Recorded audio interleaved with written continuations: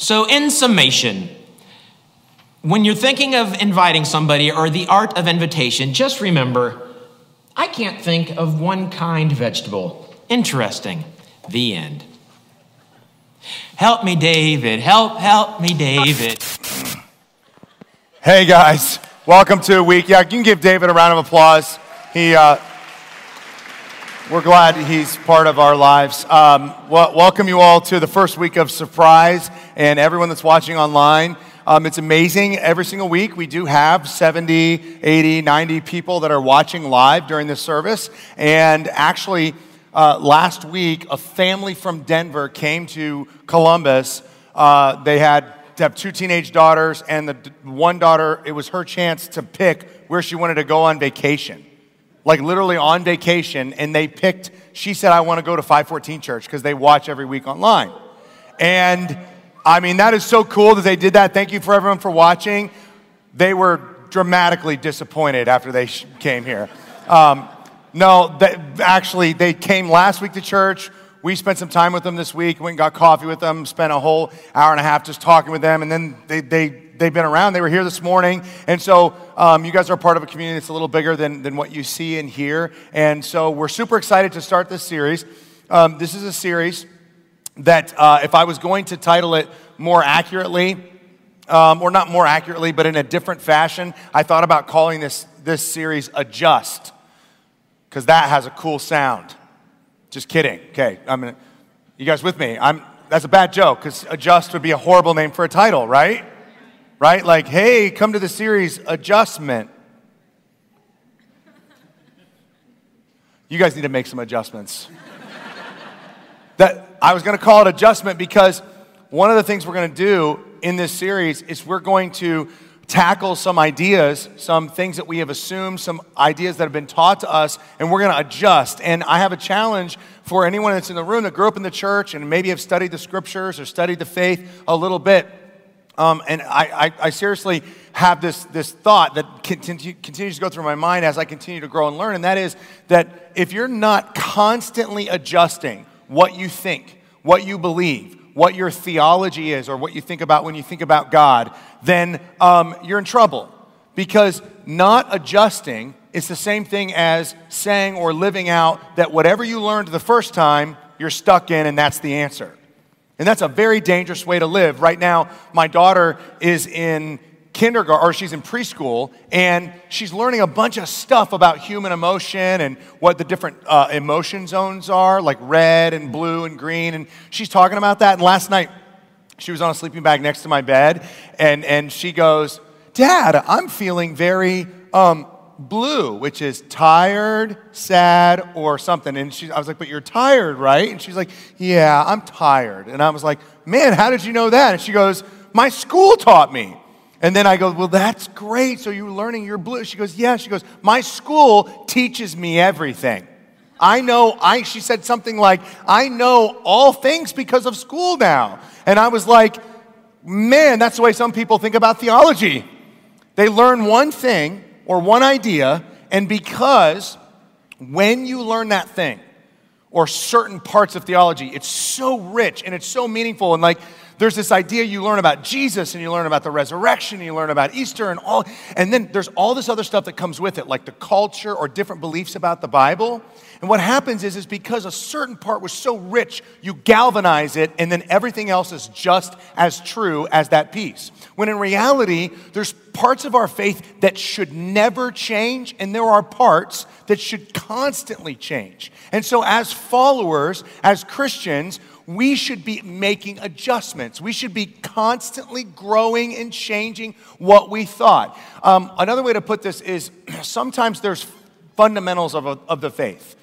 There are fundamentals of the faith. But sometimes what we do with those fundamentals is we put them like dominoes next to non-fundamentals of the faith. What happens then is if one of those non-fundamentals gets tipped over, it, in our mind, can knock over the whole deal. So we throw the baby out with the bathwater because a certain part of our faith that we thought existed, now it's not quite what we thought, and that makes us question the whole thing.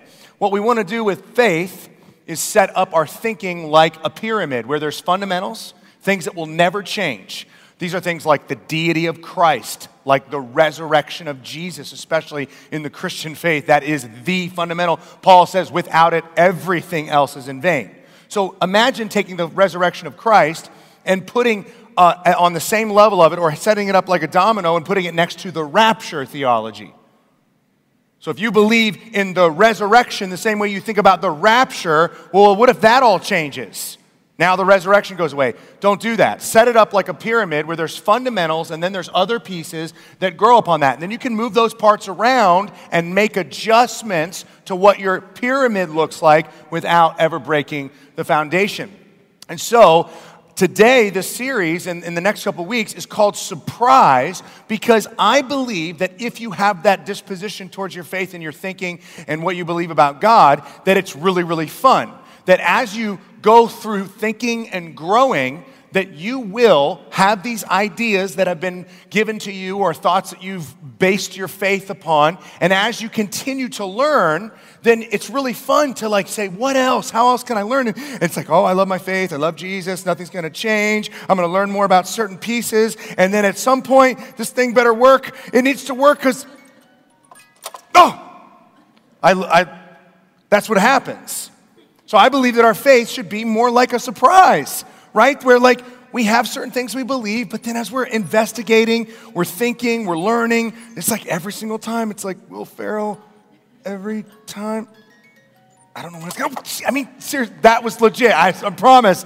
I'm not that good of an actor. Like that made me, but that's what should happen when we crank through our thinking. We get surprised. We get excited. We learn something new. And when it becomes new, it becomes more real. And I believe that the faith has so many beautiful things that if we continue to learn and investigate, that we'll be changed by them and it will actually matter. So this series is called Surprise, the Way, Better Than You Thought. The early church, the first century church, the church that existed literally the 10, 20 years after the life of Christ, was called the Way. It wasn't called the church. It was called the Way.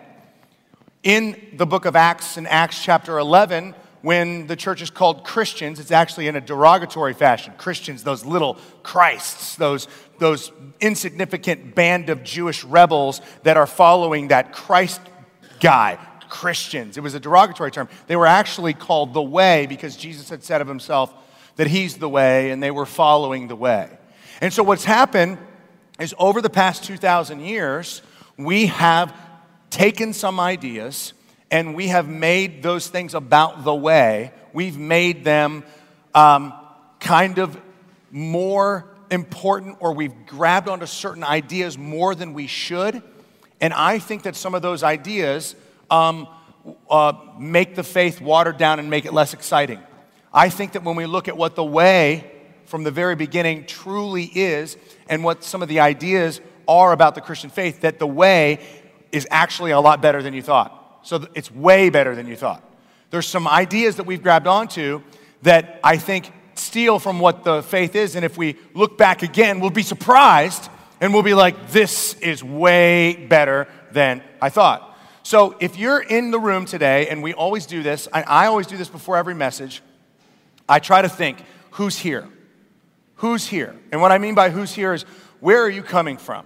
Some people in this room have grown up and you're in the church and you've studied theology, you've studied the New Testament, you've studied eschatology, which is like end times thought, you've studied ecclesiology, the study of the church, you've studied all kinds of stuff, and those words mean something to you, hermeneutics, and you just start to, you know what I'm talking about when I start to use those words and what they all mean and how to interpret. And then some of you are like, I grew up in a church, but I never learned the Bible, and I believe basically in my faith, and I'm still trying to figure it out. And some of you grew up in a mainline church where you went all the time, and it wasn't necessarily bad, but you didn't learn certain things, so you hear things about the scriptures, and your faith tradition didn't unpack scriptures in front of you very much and teach it to you, so it's all new. And then some of you are like, I just want to be a good person, and like, I believe in God, and I think Jesus, and I'm here. And so we know when we get up and talk that the room has a myriad, a whole swath of different types of people. And so with this series, I'm going to talk about some things that I think for those that didn't grow up in the church, you'll still have some ideas around these thoughts that I think when they're enhanced with what I believe the scriptures teach, that you'll go, oh, that's surprisingly better. And then for some of us that grew up in the church, there's some things that you hold dear, right? Some ideas that I don't think should be fundamental, but actually change the way you live your life, and they matter significantly, but you've grabbed onto some different ideas, and I'm going to challenge some of those ideas, and it might make you feel a little unsettled, it might make you feel a little uncomfortable, but I just want you to hang with me through the whole series, that allow yourself to go through adjustments. You need to make adjustments. So if you're open to the spirit of, hey, there's no way I've learned all I can learn. Imagine the arrogance of saying, I'm done learning today. Like, I don't need to know anything else there is to know, and everything I think about God is sealed, signed, sealed, delivered forever. That's a bad place to be. I'm not in that place. I'm a spiritual leader, and so I'm constantly growing and learning. I want to challenge you to do the same. I've been on this journey for over a year where I've been taking some of these ideas and unpacking them in a different fashion. And so, with that, after 10-minute introduction, I'm going to start this surprise day one, and I want to go with you. And I thought, surprise is such a great idea. It's so exciting. It's so beautiful. It's like, surprise. I mean, there's nothing like a good surprise birthday party, and there's nothing like a good surprise, you get something you didn't expect, nothing like it. And so it's such a great feeling. So I thought, with that idea, we would start with a really fun question. What happens when we die? What a fun thought. Yes, I'm so glad I came to church. Now, this is a fundamental thing. There are some ideas that we all have regarding the answer to this question that I want to take and unpack a little bit today. Because we all have these ideas about what happens when we die. And you might not want to think about that right now. It's very difficult to think about that because actually you know that it's going to happen. And it's very bad, it's very awful to experience death, to be around death, to feel like you might die, to feel like someone you love might die, to actually lose a loved one. It is awful, it's horrific. And so, but it's so horrific that just like anything that hurts, we want to stay away from it. But we care so much about this question because we're constantly faced with its realities. And some of us get to that place where someone we love is passed away, or someone we love is getting sick, or we're getting sick, or we almost have a near-death experience. It's all different things happen that bring us to this place where we have to kind of answer this question.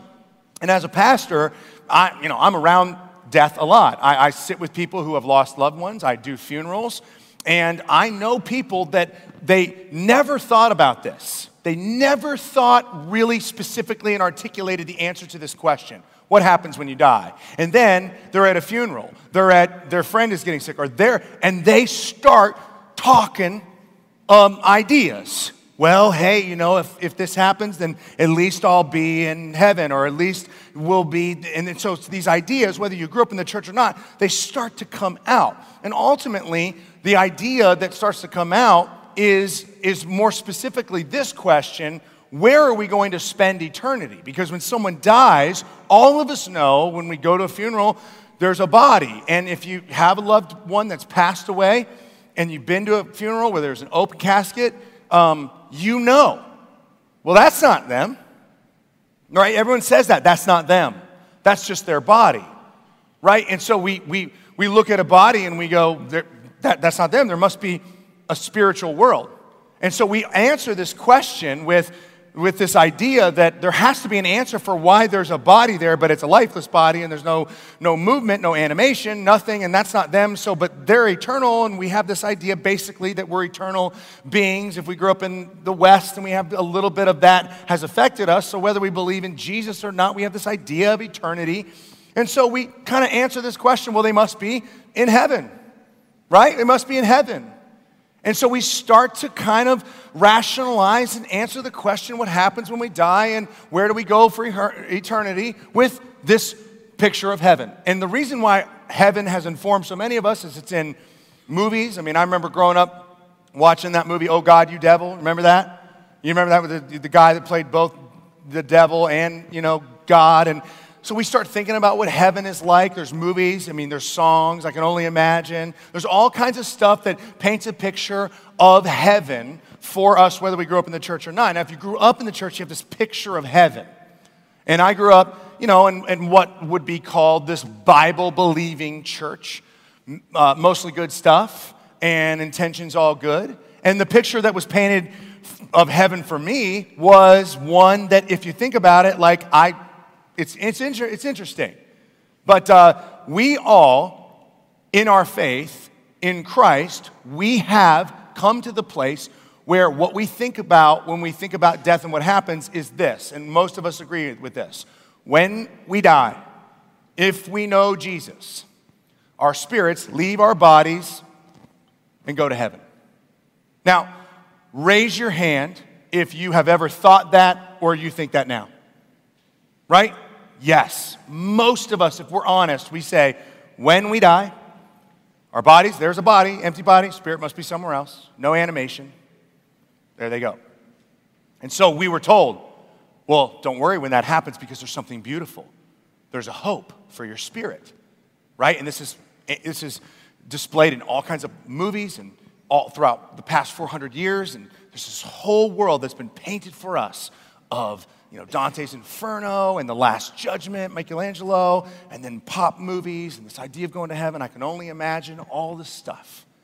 And we have this idea that one day. Now, for me, when I think about what the real picture of heaven and our spirits leaving our body, what it really looks like, it's kind of interesting, and I think it's worth recalibrating and looking at. Because here's what was painted for me.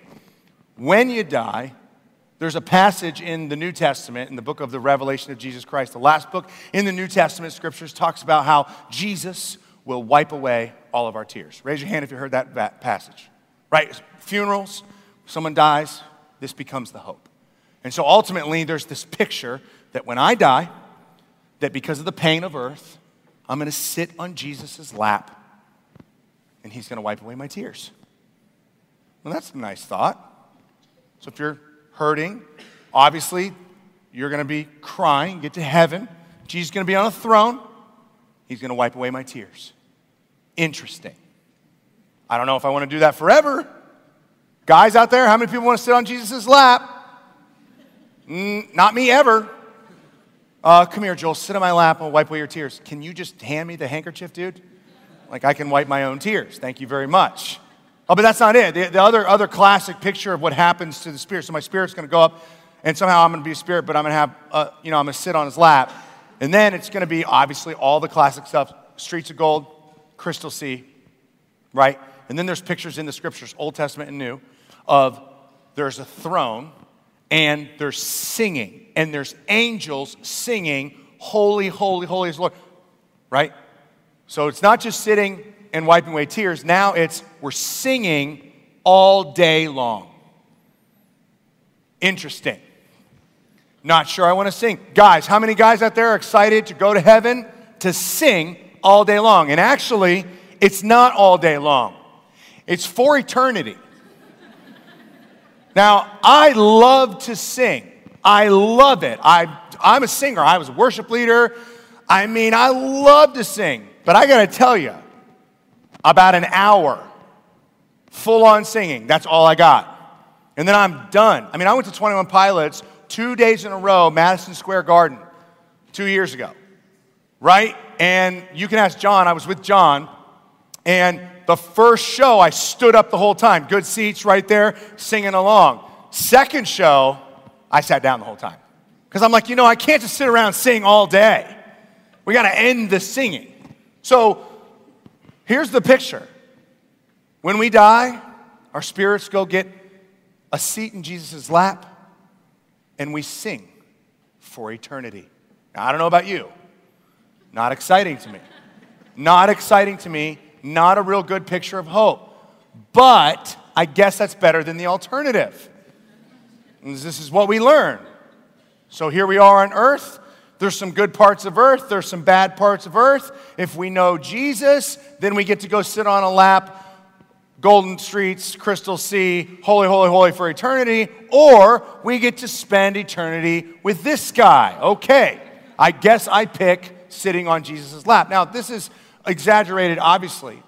But ultimately, it represents a very real part of Western hope, where we believe in our culture that our bodies are going to stay here, go into the dirt, stay in the dirt forever, and then that one day our spirits are going to go up into heaven that day that we die. And ultimately, this idea is not a Jewish idea. And so for us to understand the hope that Jesus brought, we have to understand that the way God communicated hope and the message of the human trajectory and the message of what life will look like for humans is through a people group called the Jews that had a very, very different idea of what hope was and what the trajectory of humans were. Now, a lot of us, we have this idea of humans being spirit and body and soul and body and that idea. But honestly, the Jews thought very, very differently. They didn't believe we were body and soul. They thought we were whole. They thought we were wholes. They thought that the soul was part of the body and the body was part of the soul and was all part of it together. The idea is very, very Jewish. And so for us to understand the trajectory that the scriptures say about humanity versus this idea I just shared with you, we have to get back to a Jewish root to see the way they really thought and then figure out where it went wrong. Because Jews don't think that they're going to spend eternity in a place up there in heaven in a spiritual realm and their bodies are just going to end up on earth and the earth is just going to get crumpled up and thrown away. There's a lot of different ways to teach this, but to Christians in the post-Christ time, I think one of the best ways to show that Jews don't think this way is through a story that we all know very well, and that's from the story that we know of Lazarus, who died, and Jesus rose him from the dead. And we read about the story in John chapter 11. Jesus shows up 3 days late. Lazarus is dead, and Mary and Martha are very, very sad, and he's sad with them. And we talk about how it's great that Jesus knew he was going to raise him from the dead, and he was still crying. He's human. He cares. It's a great story. Ultimately, Jesus ends up going to the graveside, and Martha is there, and she's angry. She's sad. She's crying. And Jesus says to her, he will resurrect. He will rise again. Now, those of us that know the story and grew up in the church, we know that Jesus is talking about what he's about to do. But Martha doesn't know what he's about to do. So what Martha says is not a commentary on what he's about to do. It's a commentary on what she believes the trajectory of humanity is. And she says this. Martha responds, I know he will rise again in the resurrection at the last day. And so in that response, we see that Jews always believed that humans were going to raise from the dead. You see, there's a bunch of passages in the Old Testament, specifically in Daniel and some other ones, if you want to go dive into why they thought this, that they believed that earth was actually the home of humanity, and that one day, even though death would come, they would rise again, and God would fix everything, and God would bring everything back to the way it was supposed to be. Not somewhere else, earth. On earth, with God, after the resurrection. And so then Jesus goes and does his thing. So the question is, why do we think that our bodies are just going to go into the ground and eternity is up there? Why do we think that we're going to die and then we're going to end up there? There's a couple different reasons, but one of the main reasons is something that happened about 40 years after the life of Christ.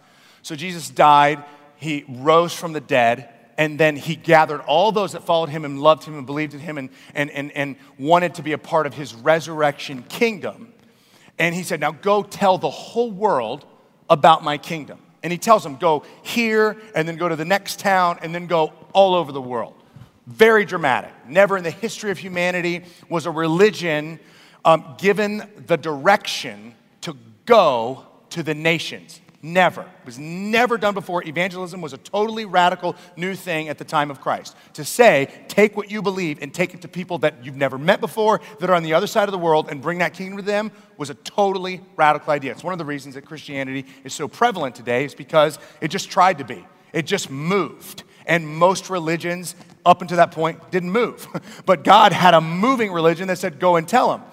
At any rate, Jesus, when he told those guys, they believed, based upon some of the things that Jesus had said during his life, that as they went out all the way to Rome, to the big kingdoms, to tell everybody about the kingdom of God and this Jesus that they know, that they'd seen that rose from the dead, they believed that Jesus, in their lifetime, was going to bring the kingdom of God fully to earth. Fully to earth. that the Jews and the Jewish people would become the kingdom people of God, and Jerusalem would become like the Rome of earth and all of creation. They believed they were representatives of this kingdom of God that was stronger than anything on the earth and stronger than anything ever created. And so they lived that way, and they believed that the earth and taking the kingdom everywhere mattered, that it mattered, man, so they did it. Something happened, though, that broke their faith in that. In 70 AD, the Romans, during the Jewish-Roman War, attacked and laid siege to the city of Jerusalem, and they destroyed it. They destroyed it. You can go read about, in 70 AD, Titus moving into Jerusalem. Over 1 million people die. Hundreds of thousands of people turned into slaves, marched all the way to Rome, crucified.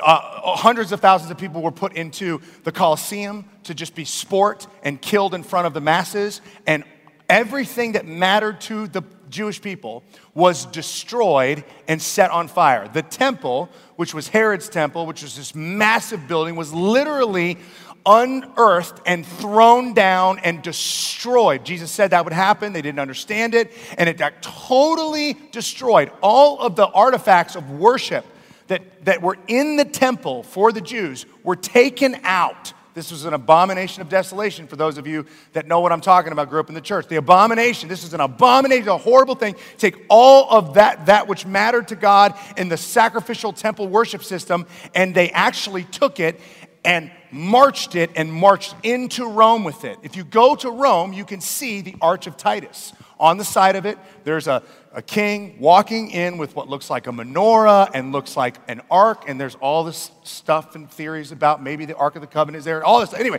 the idea is that when that happened, Christians that were kingdom Christians, that were the way, that were like, this thing we're taking all over the earth, they took a pause. And they went, maybe the literal earthly kingdom of God that we've been expecting isn't going to happen because, man, the last thing that would happen if God was going to bring his kingdom to earth is what just happened. And so over the next 30 or 40 years, Christianity, the way, the people that followed Jesus, there were schisms, there were splits, there were divides. And there was a group that grew out of the early Christians called the Gnostics, and they started something called Gnosticism. And Gnosticism is a way to rationalize and understand the events. They said, well, if there's not going to be an earthly kingdom, then you know what? I guess we have to figure out that the earth is going to be destroyed. They took what happened to Jerusalem and they thought, well, then he's going to destroy all the earth, and that means all of our bodies are going to be destroyed. And they went ahead and they figured out a way to understand what happens when someone dies.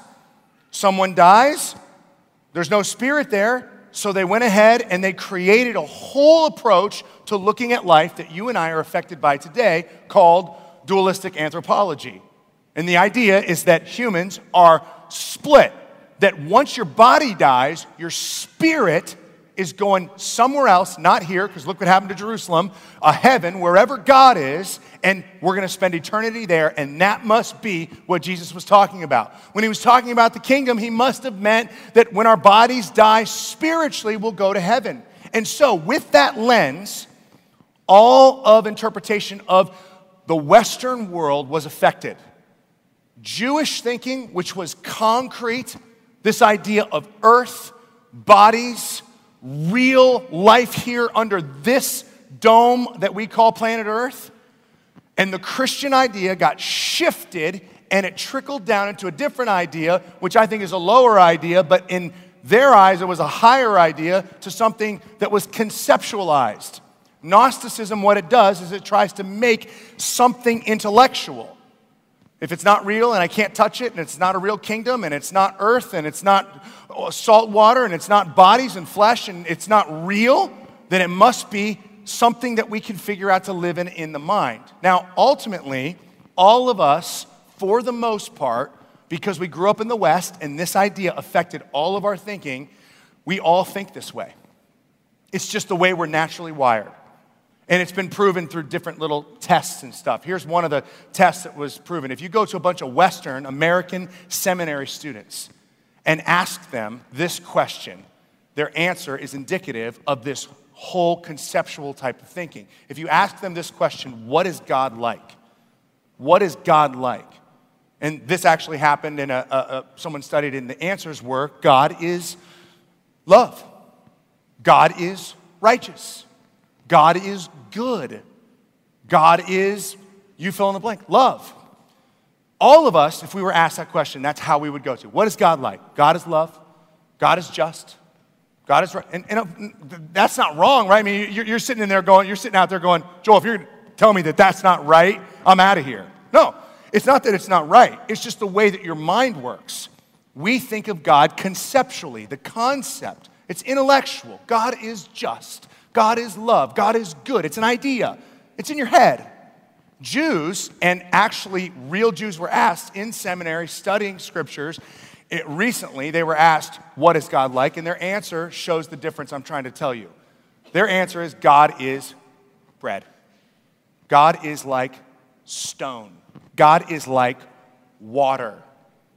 They don't believe that God is this up there thing that we have to wrap terms around. Now, they have ideas that God is love. Even in the New Testament, it said that God is love. But it's not exclusively conceptual. Their main idea is resurrection life, earth. Everything is here that God made. We're made in his image. This is the real place. It's all broken. It's going to get fixed one day. But we're not all going somewhere else. We're not evacuating this thing that he made. God is going to bring his kingdom and fix this broken, beautiful thing. And that's how we view God. We view God much more concretely. It's real. He's real. It's one of the reasons that God became a man. Because he's not just trying to communicate with you and me today, because he knows that that transcends and that idea is amazing for all of us. But the reason that he did it for the Jews is because they saw a man. Their whole lives and all of their history was about God using a man, Moses, then God using a man, David, then God using Elijah, and teaching the story. Now the God becomes a man that you can talk to, that said things. That's real. That's real. Jews saw the world and what God was going to do in the world as not an idea, but a reality that you could touch and see and experience.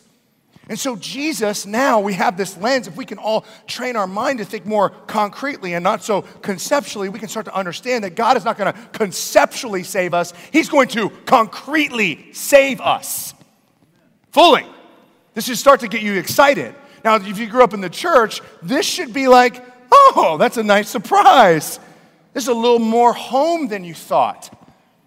Jesus, when he first taught what it meant to bring the kingdom of God to earth, to connect with God from earth, the first time he ever taught this, he shows us this idea. In Matthew chapter 6, in the Sermon on the Mount, he talks about how to pray. I've talked about this before. He says, pray this, thy kingdom come, thy will be done, where? On earth, as it is in heaven. On earth as it is in heaven. His whole thing was the kingdom is coming back to earth. We want whatever is happening in God's space to happen on this earthly planet. So here's the surprise. Surprise, my friends, the future is here. The future's here, like prepositionally. We think when we die, the future's over here. But actually, the future is right where we are, right here. God is going to shake this space up. He's going to renew it. He's going to give you a new body. He's going to fix the trees. He's going to fix it all. He's going to bring it all back to the way it was supposed to be.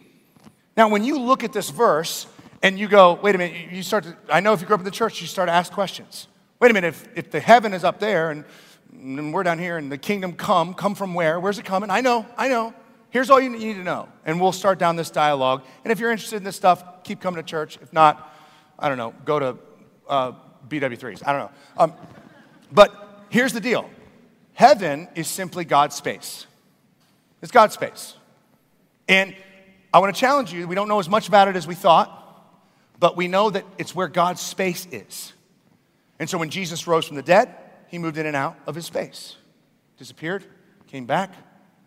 The idea is that heaven's maybe not as far away as you thought. And so heaven is God's space. And ultimately, when God created this place, he made his space our place. We were in the same place. If you really want to start to understand some of the theologies of God and this whole trajectory, you got to back up a little bit and not just look at the different pieces, but just look at the story of how God has interacted with man from the very beginning as it's revealed through the Old Testament scriptures and through the New Testament scriptures. Because here's what they teach us, that God made a place called Eden, and it represented pleasure, perfection, and plenty on earth. The idea is that the word it represents growth and fruit, and pleasure is actually one of the words that they think kind of represents this word Eden. Pleasure, that you would have from the earth the things that would sustain you. And in that place that God made, he was there, and he put himself there with us. And ultimately, Eden is the first temple, and earth is a temple in the narrative. So the whole idea that you and I have of idol worship and temple worship, it all comes from the way God originally designed worship to take place. In the first temple, God makes heaven and earth, and Eden, he puts his images, idols, that's what the word means, idols, into the first temple, and there they are supposed to be, God with his images in the temple. Now, at some point, that all got messed up, but Eden represents being fully together with God. And everything that happened after that was to get back to that. Everything. God wants to be with you fully in a pleasurable place. You're his image. He wants to love you and know you, and he wants you to love him and know him. That's the way it was designed.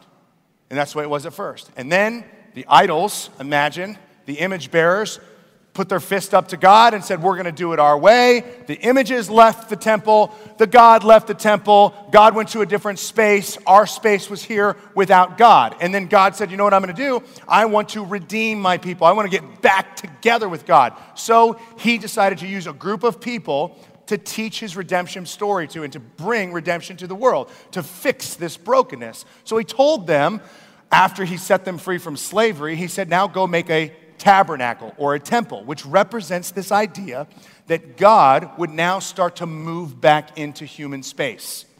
And the temple or the tabernacle, because he actually doesn't necessarily want him to make a temple, he wanted to make a tabernacle because the tabernacle was a tent and it could move around, and God did that on purpose because he never wanted us to think that God wasn't mobile. God can go with you anywhere. It's kind of a cool little lesson. But the idea of the temple is this, that now we're partially together with God, that the law exists. And now we have to go through all these hoops to understand how amazing God is, and only certain people can get really close to God because they're not perfect. And in order for us to have a restored relationship with God the way it was at the beginning, something has to happen in order for that to happen. And the law is, as the Bible says, is the schoolmaster. Every time we try to do something right, it slaps us on the wrist. It's a tutor, is what the Bible says. Nope. See, nope, you're not good enough. Nope, you're not forgiven enough. Nope, you can't. You're not good enough to be. Nope. And so we move in. We have a lamb. Oh, we're not good enough. We need to sacrifice a lamb to take care of our sin. Yep. Okay, you can have a relationship with God. Oh, you sinned again. Doesn't work. Partially together. Beginning, Eden, God and man together. Brokenness happens. The temple happens. Oh, I really want a relationship with you. Really bad. But you see how it won't work unless something dies? Unless something pays for your sin? It won't work. So I'll fix it. And then he does his big move. I'm going to fix it. I'm going to bring myself to you. I'm going to be your sacrifice and your Savior and your Spirit. Whew, you grew up in the church just to get you excited. I'm going to be your sacrifice to take away your sins. I'm going to be your Savior to give you new life. And I'm going to give you the Spirit so that while the kingdom is starting to bring full fruition of itself to earth, you can spread it until I get back. The music started. This is the rhythm. This is what God wants to do. God brings himself to earth to fix the brokenness that was caused in the beginning. And he gives a spirit to the people that follow him on earth. Now, in the New Testament, the Spirit of God is called the down payment. So ultimately, Jesus and his Spirit represent the inauguration of a kingdom, the beginning of the kingdom coming to earth, and the down payment of the Spirit of God. Now, you and I, if you've ever bought a house, you put a down payment on a house. The thinking that so many have believed for so many years is that God put a down payment here, but then he's going to just burn up the house and never close. Why would you ever, if you were buying a $150,000 house, put $20,000 down on that house and then 5 years later go light a match to it? Wouldn't you, if you bought a house and you put $20,000 down, wouldn't you then start to move in, bring your stuff, invest? That's the picture. God gave us Jesus, then he gave us his Spirit as the down payment, as here's the beginning of the kingdom of God coming to earth. And over the next however many years, I will, through my church, start to bring the fullness of the kingdom of God here. So your trajectory is not there. It's here. Because I made an investment with Jesus. I made an investment with my Spirit. This is where we're all going. It's a down payment of the kingdom of God on earth. On earth. And so when you start to think about God and you think about hope, we don't have to put our minds in this space of my spirit's going to be up there. You can take this. Here's the deal about death. So many of us hate a part of life so much that we want to leave this place. And it makes the rest of us sad. Because we go, there's so much good. There's so much good. But some of us have tasted so much of the bad that we just want to get out of here. But some of us are in here, and this is where this hits you and me. There's so much good that you've experienced. Your kids, your life, swimming in the ocean, tasting food, experiencing relationships. There's so much good that the idea of death is like, no, I don't want to leave that, especially if you're young, or this is why it strikes a chord that is hard to understand when someone young passes, because we go, they miss so much what of the good? There's so much good. And for some reason, because of this Gnostic mindset, we have put a lens over the good and said, we're going to leave all and go somewhere else. That's how we have to rationalize it. But that's not the plan. The plan is that God made something good, and everything that you experience that's good right now, that's from God. He made that, and all the bad that is seeped into that, God is on mission through the kingdom of God, the giving of Jesus Christ, to get that out of here. And one day, he's going to pull all of the death and all of the pain and all of the brokenness. He's not going to pull us out of here. He's going to pull the death and brokenness out of here, and he's going to bring himself here, and we're going to have pleasure and Eden with God. That's the biblical picture of hope. That we get to come back to earth, to salt, to light, to water, to food, to experience, to all of it. And all the good becomes only good. There's a passage in the book of Romans where Paul is trying to explain to the Romans a little bit about the hope that comes from Jesus. And up until now, you may have read this through a we're going somewhere else mindset, but take a minute with me and read this through a concrete mindset, a mindset that says the trajectory is here, a mindset that says the future is here on earth. Look at this passage. He says to the Romans, I consider that our present sufferings, all that's broken with the world, are not worth comparing with the glory that will be revealed for us. For the creation waits in eager expectation for the children of God to be revealed. For the creation, bodies, earth, all of it was subjected to frustration. Frustration. All the bad, all the pain, all the hurt, all the frustration is caused by sin. That's what you're experiencing. The way the earth doesn't function, work the way it should, the way it doesn't feel, all part of the sin that was brought into the world by us into God's temple. It was subjected to frustration, not by its own choice.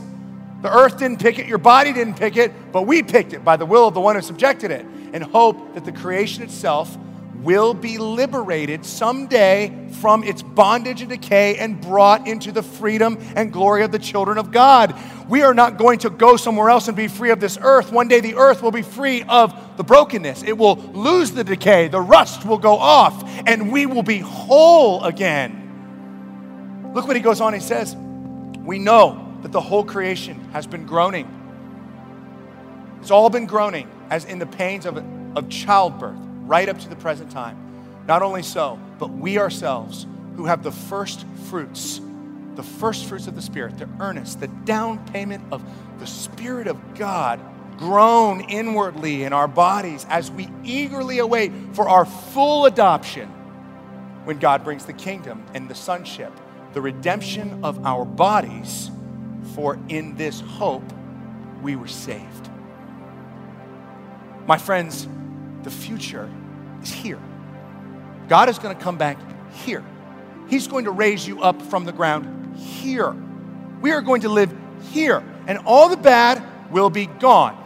The bad now is the birth pains, and one day the birth will happen and there will be joy. There will be joy just like when a baby's born. All that pain and frustration is just, it's mom walking down the hallway going, when is this going to happen?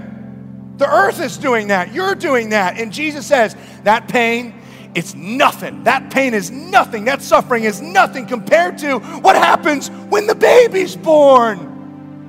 One day the baby will be born. One day Jesus will come back to this earth. One day our bodies will be resurrected. One day it will all come to fruition here. And you have a hope that you can see. Whatever's good will be great. Whatever's bad will be gone. Think about that. You don't have to figure out what life will be like up by the crystal sea. You can know whatever's good is going to blossom into something great, and whatever's bad is going to go away. When Jesus made the garden, when God made the garden, when the Spirit of God made the garden, when he put the idols in the temple, he said it was very good. And in Christ, the future is all very, very good. Surprise. The future's here, not there. I don't know about you. That changes things for me. It changes my hope. It makes it worth pursuing. There's something special. The implications are huge. We should all be surprised by this. And what I want to do is I just want to give you an opportunity, if you don't know Jesus as King, to invite him into your life right now. Every person, you want this hope, you want to have this experience the way it was supposed to be, you got to know Jesus. He is your Savior. You have to invite him into your life. You have to decide by faith to follow him, to become a little version of him. And the scriptures say that if we confess with our mouth Jesus is Lord or King, and believe in our hearts that God raised him from the dead, then we are saved. And that means that even though our bodies die one day, he'll resurrect him along with the world, and that's where we'll spend eternity. But you have to know Jesus for that. And so I want to just give you an opportunity right now to say a prayer by faith. And we're not going to sing a song, guys. I'm going to end us. But I'm just going to say a prayer. And I want you to just follow along with me. And if you've never embraced Christ as your Savior, then I'll lead you through it in this prayer. Let's pray together. Father, thank you so much. Thank you so much that you gave yourself to us. That you didn't just let us sit in the pain, but you took it for us. Father, I pray if there's anybody in here that doesn't know you and they haven't placed their faith in you, that right now they would just say this to you. God, just say this in their heart. Say, God, I know you are Jesus. And I want to put my faith in you. I want your Spirit. I want you to save me. I want you to be my King right now.